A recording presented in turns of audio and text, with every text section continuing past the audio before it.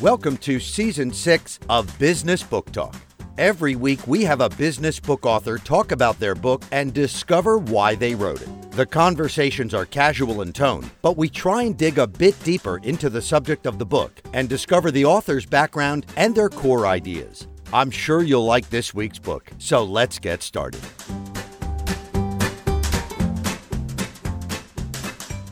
Hey everybody, it's Bob again, and I've got First Fast Fearless, How to Lead Like a Navy SEAL. I've got Brian Iron Ed Heiner with me today. Thanks for coming on the show. Thank you for having me. All right, so I'm sure everybody's questioning, what does a Navy SEAL have to do with business? It's everything. I mean, it's leading under stress and adversity. You know, in the book, I talk about it, and it's a bestseller, by the way. Just want to say. But in the book, we work on volatility, uncertainty, complexity, and ambiguity, right? Chaos is what it ultimately is. And every business is facing the same things. Cutting money, people leaving, coming in organization, technology changes. You know, it's a lot of chaos. And how do you lead through that chaos? Not just manage it, but how you lead the people through the chaos. So it's all the same thing. Humans are humans. 99.9% of us are exactly the same. So we all have the same issues, and through the book I'll talk about those issues, and it's resonating really well with the businesses that I'm working with right now. Well, I mean, it makes a lot of sense. I mean, I think there was a military guy that said the best laid plans change as soon as the first shot is fired, and it's the ability to evolve and change as you need to make tactical decisions. So, yeah, I think a lot of times when dealing with business situations, you have to consider it on a very tactical level. What can we do today to deal with this crisis? And then what can we change in the organization tomorrow so we don't have this crisis in the future? Right. That's right. Well, yeah, when that first shot is fired, of course, everything does change. But really good organizations have contingency plans, and they understand, okay, the shot's fired. But if you back that up throughout the organization, like in the military, we breed extreme accountability, extreme ownership of the outcome. Whereas our commanders, our leaders, let everyone from the bottom man to the top know exactly what the mission looks like. And I talk throughout the book about leaders' intent, what the purpose is, the key tasks you have to do, and what's the end state look like. So when those shots are fired, you know where you need to go. And even in business, you know, if the people understand exactly where the company needs to go and things shift a little bit here and there, they know the right answer. But we build that on trust, and we build it on accountability, extreme accountability. And that's one of the things that most companies that I'm working with right now are trying to get their heads around, is how to build an organization, a company that understands the extreme ownership of the outcome. Well, yeah, and I think that's probably one of the fundamental things that's wrong with 99.99% of all businesses out there is a lack of communication, a lack of vision, and then a lack of a plan that will get you towards your vision. Not to your vision, but just towards the vision would be good enough. And there's too many entrepreneurs out there that are just flying by the seat of their pants and making willy-nilly decisions, wasting a tremendous amount of time for their employees, or frustrating their employees to the point where they leave and cripple the company. Right. Yeah, that happens quite often. You know, they get over their head really quick, and they don't get the right people around them. You can't do it all yourself. You know, we learned that really quickly in the military. You know, recruit the best people you can. Yeah, always hire a 10. Never hire That's a 2. It. Hire as best you can. But, we always say we'll hire an 8 or 7 as long as we can trust them with our life. And trust is a big thing when it comes to, to military and business too. I mean, you trust that person will give every single bit of his effort to get what it needs to be done. And that's that extreme ownership, that accountability to work with companies for. So you were in the military, you've done your thing, you've trained people, you come out of the military, you're starting to help businesses excel and understand that they have to be accountable and all the things that you're going to teach them. So why did you decide that this book was important to write now? Well, that was my life, kind of one of my life's visions. I'm like, everything, you figure you go to war for so long, You do all these things. What good comes out of it? A lot of technology comes from war, as we know. But a lot of things, I mean, you learn under extreme circumstances, under extreme conditions. You learn really some of the most precious lessons that you can learn. And I thought that would be something to pass on. And I've seen the lacking of it. Everyone I talk to, and I worked with the Ken Blanchard Company for a while, and just listening to what people are saying, it's not their skills, it's not their intelligence, it's their interpersonal leadership skills. You've got your book. It's broken into 3 sections. What section do you think they could jump into first, or do they kind of have to read the book from cover to cover? Well, you can jump in and out. I wrote it that way. There's lessons, we call them maxims, throughout the book. There's hundreds of them, just little things, ideas that you can look through. They're highlighted. But really, every time I talk to people and I do consulting work or whatever I do, the first thing I want to talk, a lot of people go, well, I want you to fix my team. And I'm like, okay, before we start talking about your team, let's talk about you. What can you change today that will help your team change? Because it all starts with the leadership. The higher I can connect with, the better it is, because that sets the tone, the boss, the leader, whatever you want to call it. So, and it's often hard because a lot of these executives, they're like, no, I know what I know. I'm good. I'm like, well, you can be better. And if you're not getting the results that you want, because leadership is really about getting people to want to and to be able to do something important. And if you're not getting the results, I ask them, do you want to be right in the boardroom, or do you want to be effective and successful? Because a lot of guys get their, this is my idea and this is my way or the highway. And like, well, it's not working. So if you can't make an adjustment as a leader, and you can't make an adjustment in your personality, find out what you're doing wrong, then you have not explored yourself enough. So that, I think everyone should start with themselves. And to build effective teams, because it really all kind of connects together. When people see that you are selfless, that you're looking after the mission and the men first, and I say men just because we don't have women in SEAL teams right now, but the mission, the men, and then me is my philosophy. So when everyone below you understands that is your goal, even if you're making a bad decision, they understand you still have their best interest in mind, and they can follow you, and that's where you build your teams. And that's that trust. That's a trust issue that keeps flowing through the organization. And if you've been a jackass and you're self-serving and looking after yourself and protecting yourself, blah, it resonates. Everyone knows it, and you'll never get that 100%. You'll never get that full engagement you want from people. So every leader should start with themselves. Well, it's almost like if you have to deconstruct your ego and understand it. I mean, there's nothing wrong with having an ego. That's sometimes what drives the entrepreneur, but you have to understand that you have to be consciously aware of. You have to be in the moment, and a lot of people aren't. But you always want a cause and effect. I always think every time I'm doing something, I think, the cause and effect. What's the effect that I want? Do I want my ego to be out there throwing around ideas and people rolling their eyes, or do I want them to get on board with some kind of plan? So it's cause and effect. That's all it is. You're always looking to get the effect that you want. Now, it's interesting because cause and effect is used in marketing a lot, where you put out a particular ad or a particular headline, and then you do an A/B test and make sure that everything is working, and based on the results, you move forward. So it seems to me that's a very similar type of approach, where instead of just pushing in one direction without thinking, you're pushing a little bit and then analyzing and discussing and then seeing, are we moving in the right direction, then moving a little bit more forward. Is it like that? Yeah, I believe it is. Because leadership is a very personal thing. As much as people go, well, it's just business. It's not just business. It's very personal. It's people's livelihood. People have lives. They spend most of their life at work. So it's extremely personal. And we all know that people hold grudges. They get upset. They get offended. All those things. So leadership is very personal. And, a lot of studies have shown at the higher levels that emotional intelligence, for lack of a better word, is one of the highest skills that executives need. They need to be able to balance that room and understand those things. And it's a very, very hard thing to do, too. I mean, it's the ability to, be in a room and be selfless, but also be strong enough to shout somebody down if they're disruptive or they're counterproductive. Right. There's a balance, but most people understand that. Do you feel that one of the core disciplines of a great leader is their ability to understand communication and use it as a tool? That is a huge part of it.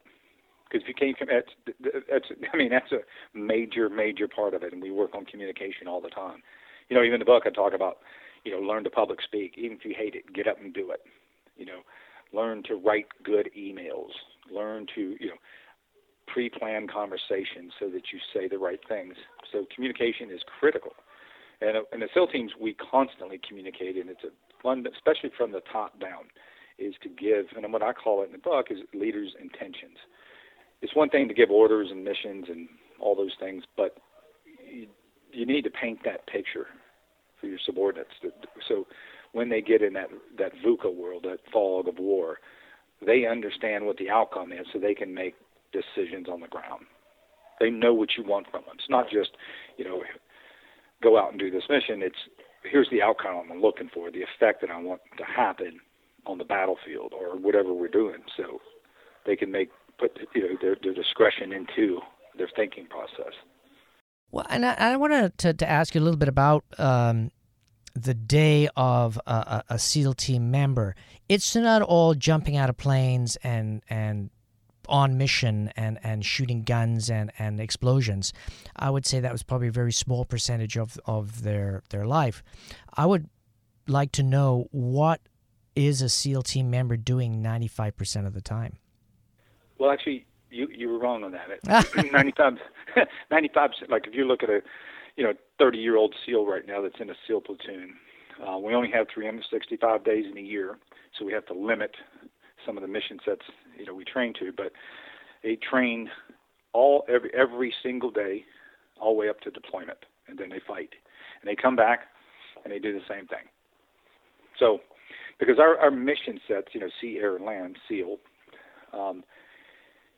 We might spend 2 months swimming underwater in the ocean, planting explosives, learning how to do stuff, submarines, those type of things. We might spend 2 months jumping out of planes, learning how to fight from the sky, and then boating and land warfare, building assaults. So it is a very long year before you deploy. Long process. But that's all training. That's all training. Right. So maybe the point I'm trying to make is that in business, if you bring a new person into the team, that person should be spending 99.9% of their time training and not just throw it in a desk and say, oh, here's the projects we're in, figure it out. Well, they have to figure. Well, I don't think they can afford to do that. But there does need to be training, and one of the things that a lot of these companies even talk to me about, about leadership training, is like, well, we're just too busy to do that. I'm like, well, that's the time you actually need it. Yeah. It's like, oh, I'm too busy to plan a mission. Well, that's the time you need to plan it. You got to chisel away time, and you actually have to train people. Not as much as we do, because we have our mission goes, our charter is go anywhere, anytime, and do anything. So, but yeah, each company needs to train their people. They need to invest in that because they're going to get the dividends on the end. And if they don't have time to train because they're swamped with too much work and putting out fires, that obviously means that they have to find the time to do some serious training, or they're never going to get out of that cycle. That's right. We do the same thing. Sometimes when we were in 3 wars. Most people don't know this, but at one time we were Iraq, Afghanistan. We were heavily involved in southern Philippines, and so we were all over the globe, not counting Africa. We were just everyone was gone all the time, but we took the time to pull people together for like a week-long meeting. Off sites, we did certain things to get certain things captured.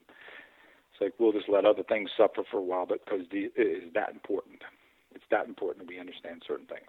Well, and then, and I think make a key point there is the ability for an organization to understand that not everything has the same priority. And you have to, look at your organization as, okay, these three things are critical to our mission and our survival rate, but these 52 other things we're doing aren't really that critical. And that's where you find your time.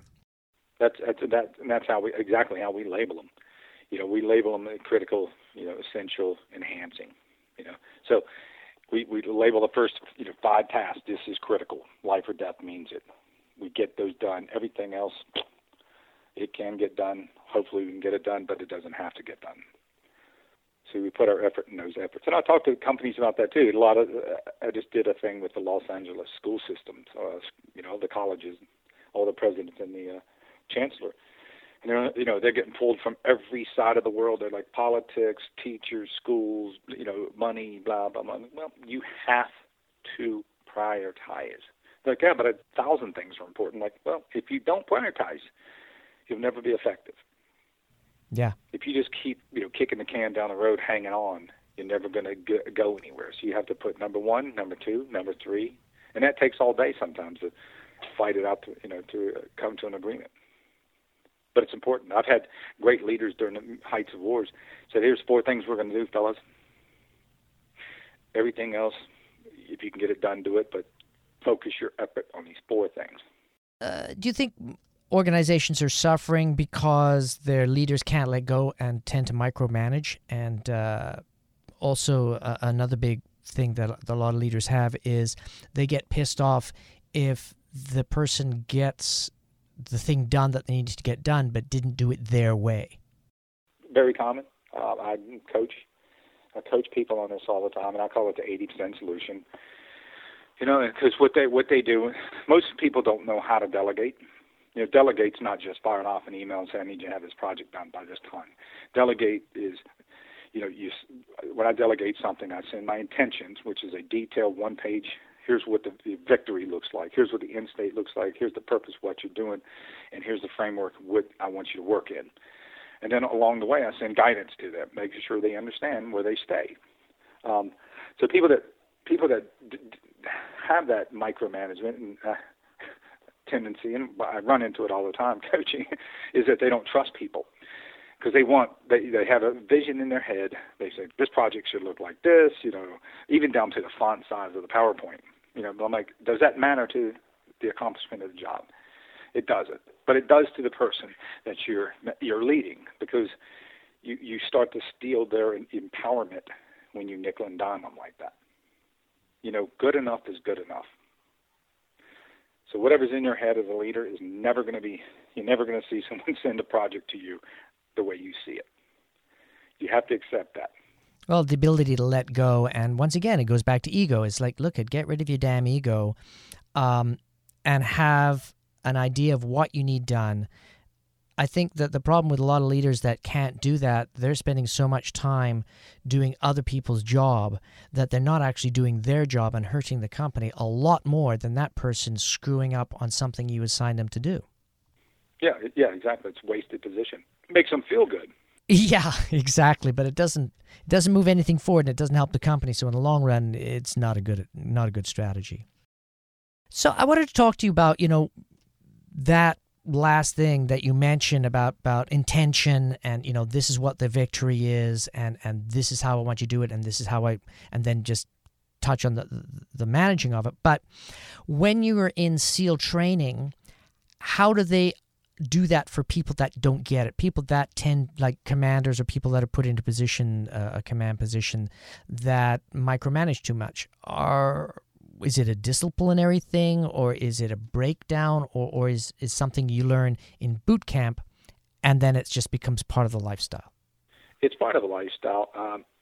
We're outnumbered, so to speak, officers versus enlisted.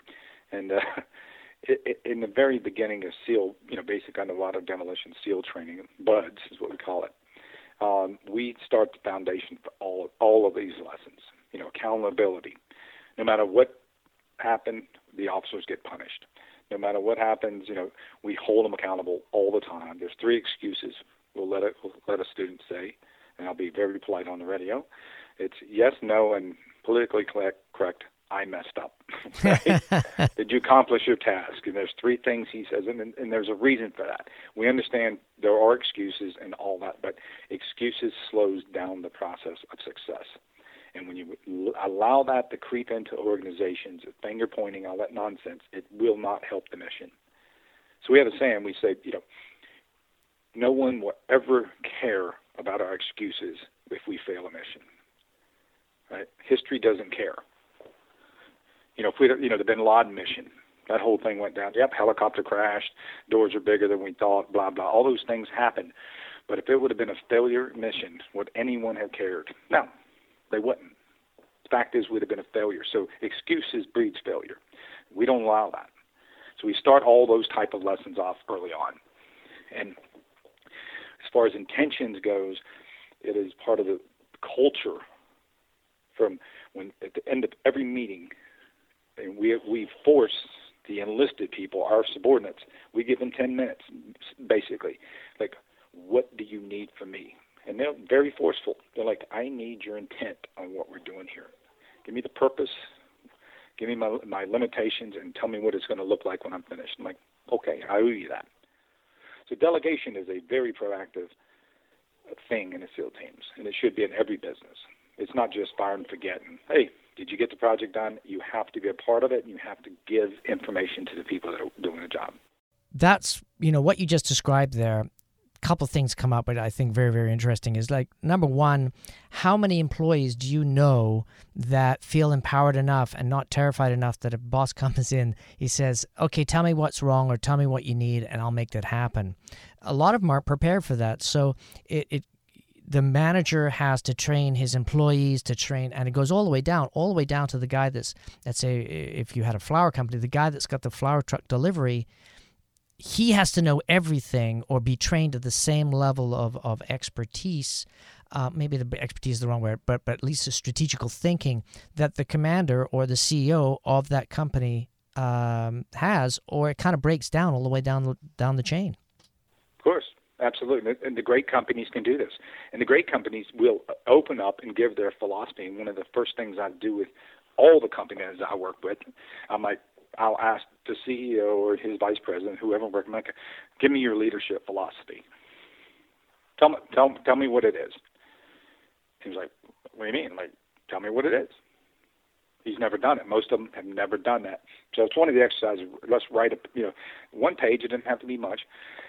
And then have that philosophy. You'll learn a lot about yourself, and then pass it down.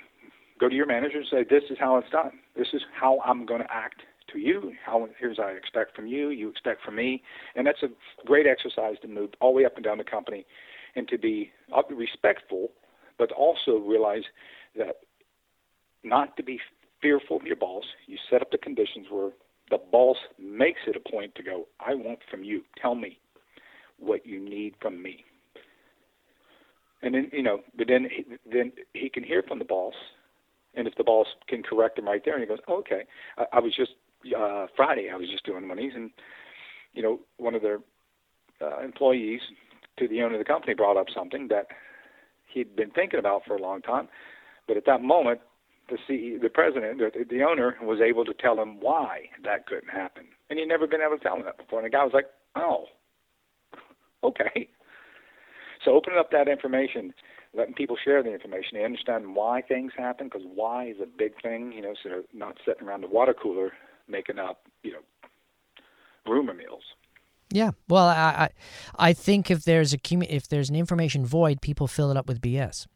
Yeah, they will fill it. They will make up a story. Yep. Because that's just human nature. So you're not being clever as a manager or a runner of a company by keeping secrets. I work for an amazing company, and every month we would get, or maybe it was every week. I think it was every week.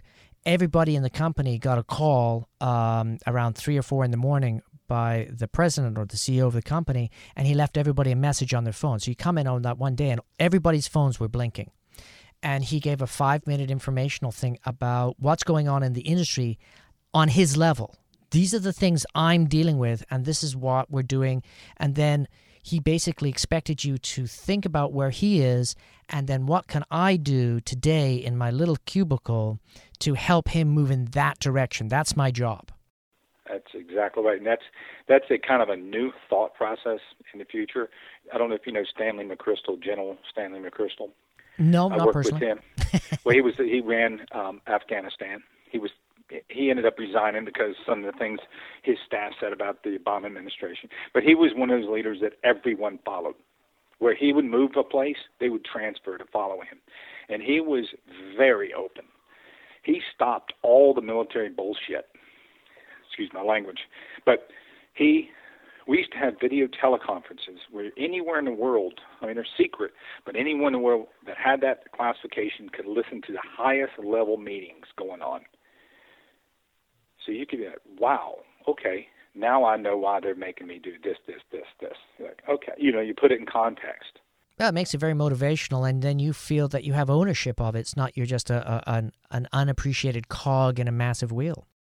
And his intent, you go, okay, he wants to win over the population and do this so we can move forward with this, not just kill people. So it made clear guidance. He was very big on that, opening up everything. Everyone that's in it, obviously, that has a clearance, should hear all the stuff that goes on. So they, on the battlefield, can make the right decision. That was his intention. And that's why I use leader's intent in the book. It's like that's how you expose people to the bottom level. They're not just building widgets. They're like, why am I just hammering this widget? Like, well, you're not just hammering a widget. Here's what you're doing.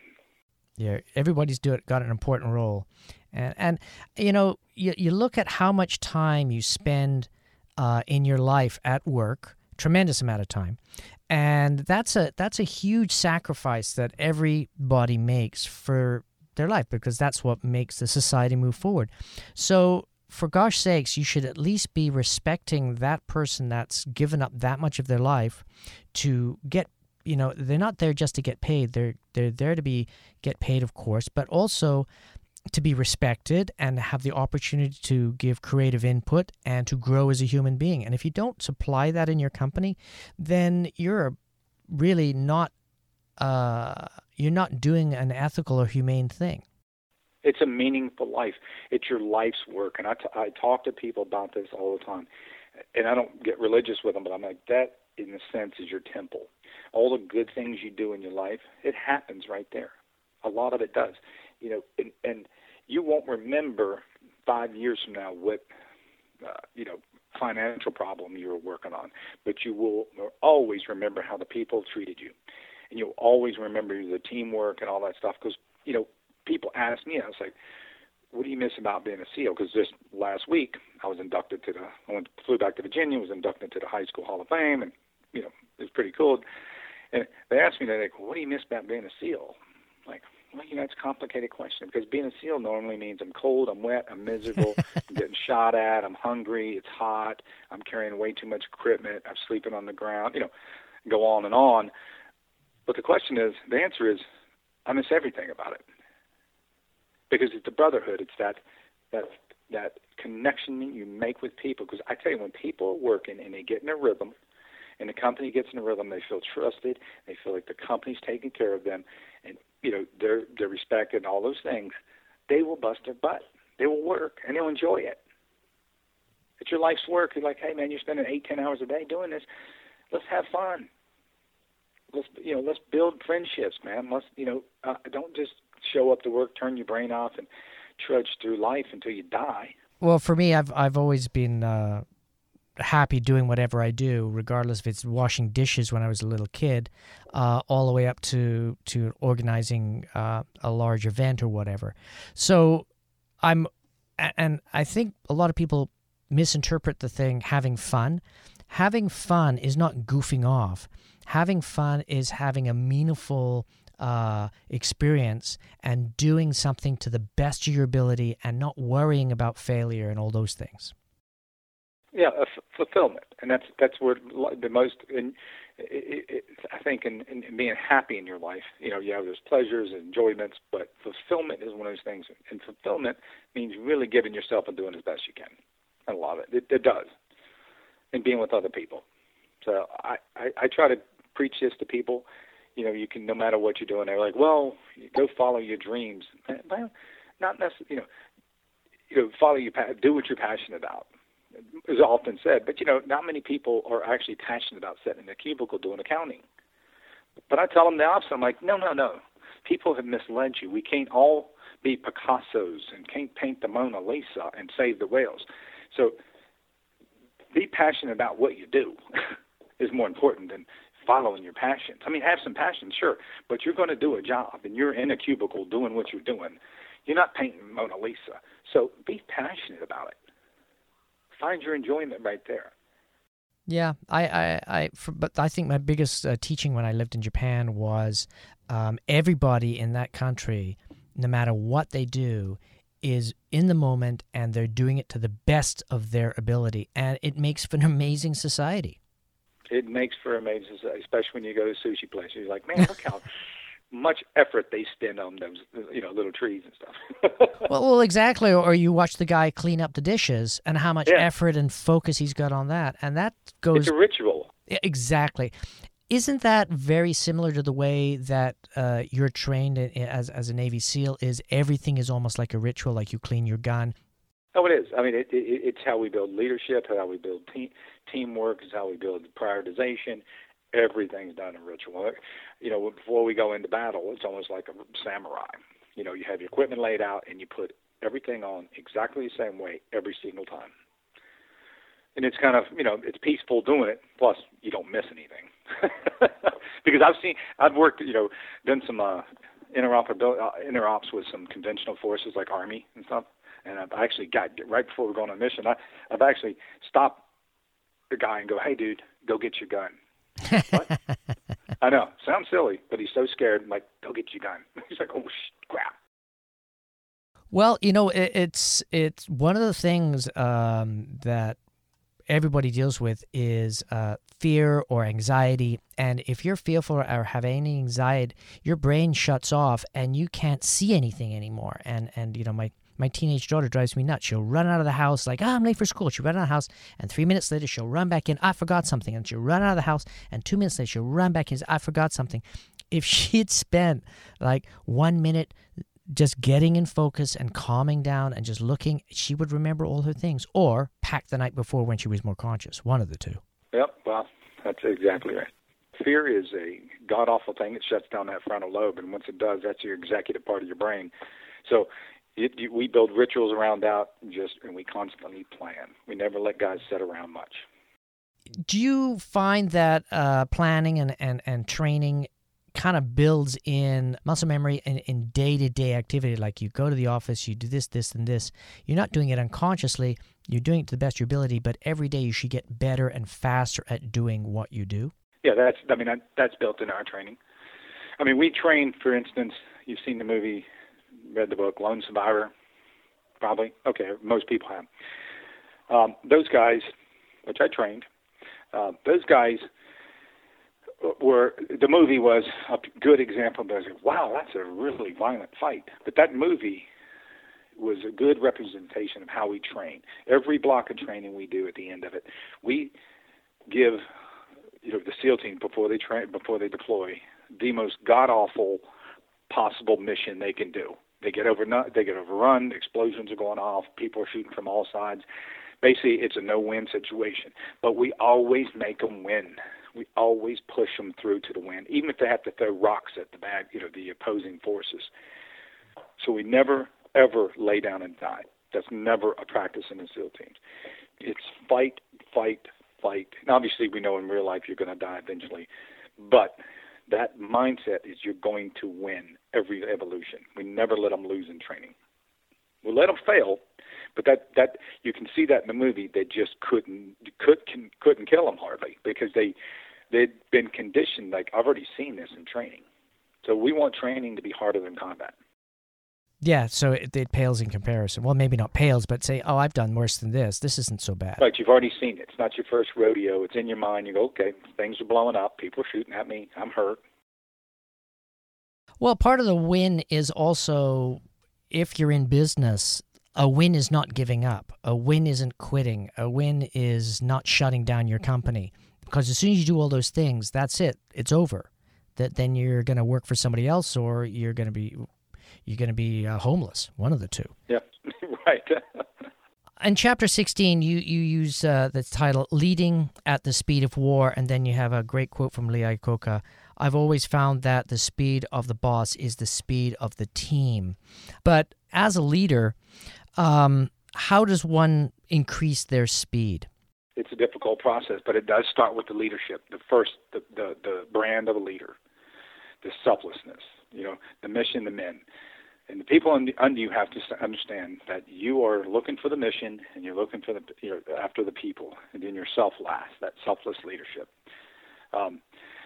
You build the trust in the teams, and it's, you can only lead as fast as trust. And I was debating over, leading the speed of war, but only it was going to be leading at the speed of trust. So you trust the people that have earned it. And now that means instead of the bureaucracies that most organizations develop, the larger they get, especially when they get over about 100, they start to have a lot of bureaucratic processes built in. It just slows the mechanisms down, right? A lot of regulations, a lot of rules. We lead opposite. We lead with trust. We can't trust someone, we will get rid of them. But we lead with that trust. Everyone underneath the leaders understand that they are doing it selflessly. They're not personally gaining. They're not making $40 million a year while the company's flopping. And then we push down the authority and responsibility to the bottom level as far as we can, because they make decisions and they make the quickest, best decisions they can. It's probably good enough solution to move this, for us to move forward in our fight. And organizations that have that bureaucratic process, that just the machine itself eats up most of the energy of the company. Yeah, it's actually one of the things I learned at an early age is that if you want to compete against a large organization, all you have to do is move faster than them, and they can't do anything because of the bureaucracy. They cannot compete with you. They can only buy you out. That's their only strategy. Right. They got money, they got pockets, but they can't move. And that's what we had, and that's one of the stories I was, with the Van Ripper that I put in there early on before we started the Iraq War.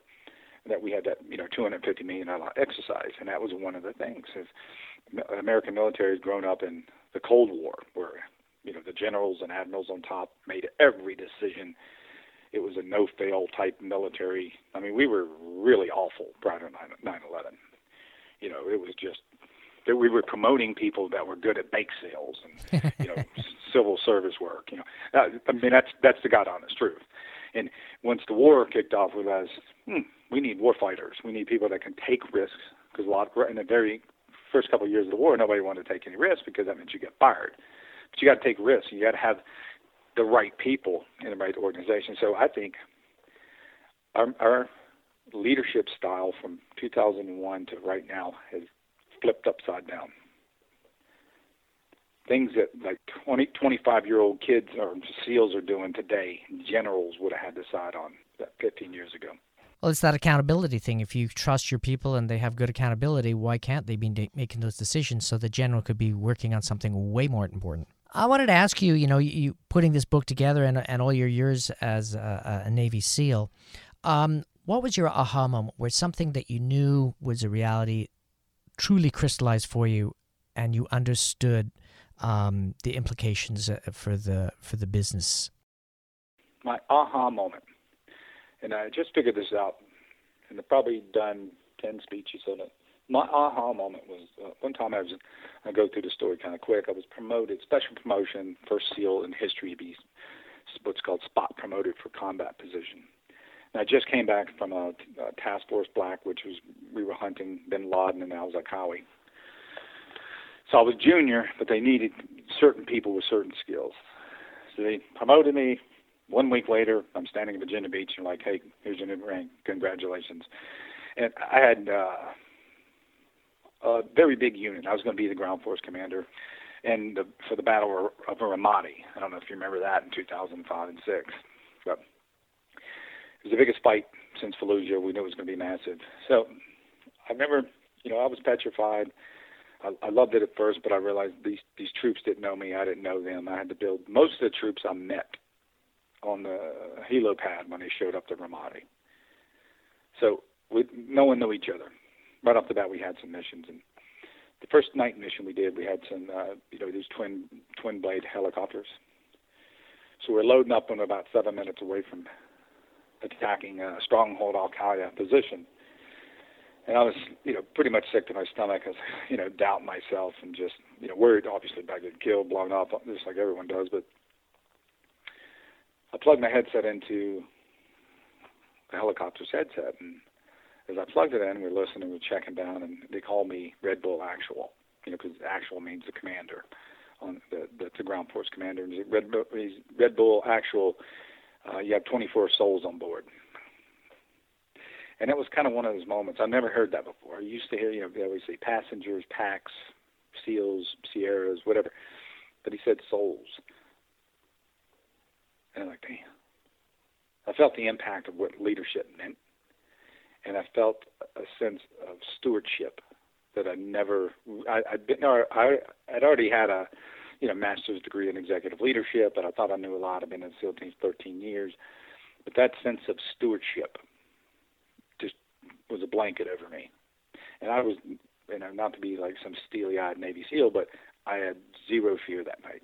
After that moment, I just felt at peace, And I was like, wow, that's what leadership is. It's a sense of stewardship. It's not about me. It's about the mission and the men. I'm going to come and go, but they're not. So that really kind of hit me, in a way that was, wow, yeah. So that was my aha moment. It's like fatherhood. That penny doesn't drop right away, but when it does, it's a biggie. Yeah, wow, there it comes. So I try to pass that on to people, that, the importance of, what their role can be as a leader and how they can choose to be a leader and how fulfilling it will be, once they get off their own damn ego and, let it happen. So for our listening audience, what's one thing that they can do today to become a better leader? Make a choice to do it. Make a choice to be a selfless leader. Put the mission and the people before yourself in every single action that you do. You're going to have to fight that ego, but it's a choice. Do you think you ever overcome an ego if you're an ego-driven person, or you just learn to control it and have a rein in on it? Well, you can never, like I said in the book, if we didn't have an ego, we'd be naked dancing in the hallways. But of course, you got to have an ego. But it's like an ex-wife, right? You divorce it, still stay in touch and friends. She just doesn't run your life. Yeah. Yeah. You got to have a certain amount of it, but you constantly have to base your decisions knowing that you have that ego. Because you're cause and effects driven. If you're a cause and effects driven leader, I want the results. I'll dress up like Mickey Mouse and dance in the streets. That means winning the mission. Well, it's and this word comes up again and again, mission. And I think for a lot of businesses, they don't really have a long-term goal and a short-term goal, and they certainly don't have a lot of, when the Monday comes along, the guy should have a series of missions that he has to either assign to other people in the company or try and fulfill himself. Well, that's what I do for coaching. So anyone listening, edheiner.com coaching. Because coaching, most people are like, well, okay, give me your 5 goals. What are you going to do? How are you going to do them? No, I don't really have them. Like, I call it sticky note goals because I used to use sticky notes all over the place. So I'd walk into work. I had my sticky note from the next day, 5 things. It didn't matter if the building got blown up. I was getting those 5 things done. That was it. And you just have to chomp away at what's important. You just whatever time it is. Oh, I'm too busy. No, you're not. You got to make time for those 5 things. And that's it. Most of coaching is just getting people to actually say their goals, make them specific and definable, and then build a path to get them done and hold them accountable. We've been talking with Brian Iron Ed Heiner. He is a Navy SEAL Lieutenant Commander, retired, and his book, First, Fast, Fearless, How to Lead Like a Navy SEAL. Amazing book and some really, really, really good insight, so highly recommend you check it out. Thanks for being on the show. Well, thank you very much. It was enjoyable.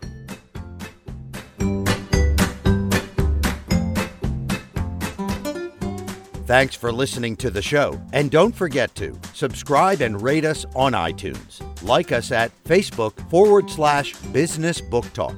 Follow the host on Twitter @Bob Garlick. Visit the website businessbooktalk.com for show notes and lots of other great interviews. See you next week.